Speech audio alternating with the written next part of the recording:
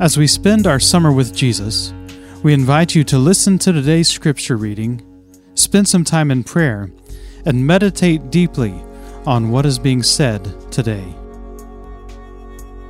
Luke 11:14 through 28. Jesus was driving out a demon that was mute. When the demon left, the man who had been mute spoke, and the crowd was amazed. But some of them said, "By Beelzebul, the prince of demons, he is driving out demons." Others tested him by asking for a sign from heaven. Jesus knew their thoughts and said to them, "Any kingdom divided against itself will be ruined, and a house divided against itself will fall. If Satan is divided against himself, how can his kingdom stand? I say this because you claim that I drive out demons by Beelzebul. Now if I drive out demons by Beelzebul, by whom do your followers drive them out? So then, they will be your judges.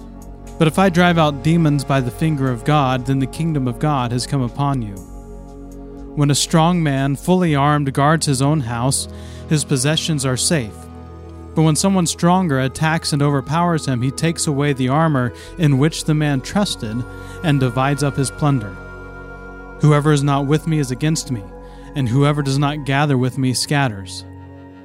When an impure spirit comes out of a person, it goes through arid places seeking rest and does not find it. Then it says, 'I will return to the house I left.' When it arrives, it finds the house swept clean and put in order. Then it goes and takes 7 other spirits more wicked than itself, and they go in and live there. And the final condition of that person is worse than the first." As Jesus was saying these things, a woman in the crowd called out, "Blessed is the mother who gave birth and nursed you." He replied, "Blessed rather are those who hear the word of God and obey it."